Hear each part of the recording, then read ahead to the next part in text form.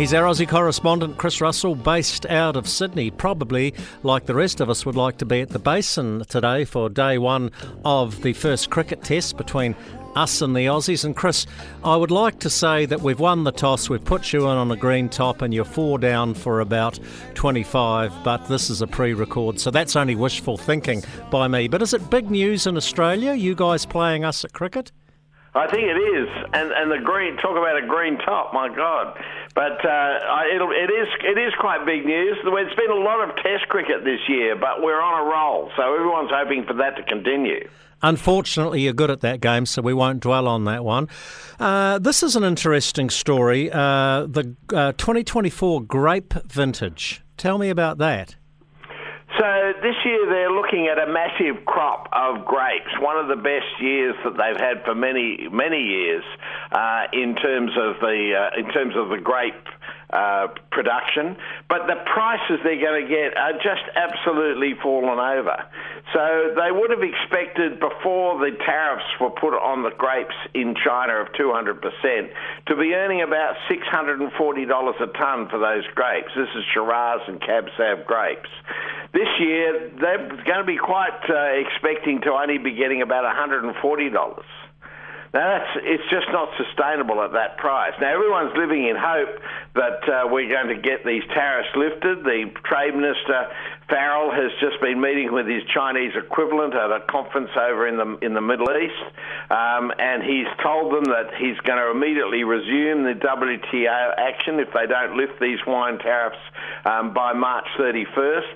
And there's all sorts of nice, warm and fuzzy noises coming out of the Chinese, but it's just not happening, Jamie. And meanwhile, these grapes are actually being harvested, or they've got to decide whether they're even going to harvest them at $140 a tonne. And this dispute seems to go on with absolutely no basis at all. Typical situation where there's no reasons given, a bit like, sentencing people to death without telling you even what the charges are. So it's a very difficult situation. There's a lot of farmers sweating on this because this will be make or break, Jamie. Let's talk about hydrogen tractors and electric Ford utes. And we'll start with the ute. An electric Ford ute has set a new lap record at Bathurst, so it's going quicker than the supercars. I found this to be an extraordinary story, to think that a ute would get around, but they're talking about doing a lap, and they say this is probably the future of racing, even though it's the sounds of silence. But, what are we going to do when we get up to this situation? Because we got a ute the Ford ute went round Panorama at 1 minute 56, and the best time out of a supercar was 2 minutes and 5 seconds. So it's a thing called a Ford Supervan 4.2.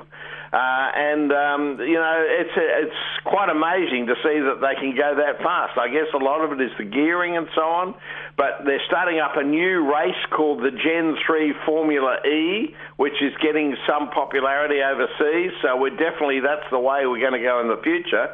And instead of listening to the vroom vroom of the V8s going past, we're going to be listening there quietly to our symphony concert on the headphones while we watch them go past in silence. Oh, that'll be no good for the petrol heads. Tell me about the hydrogen tractors that are going on trial.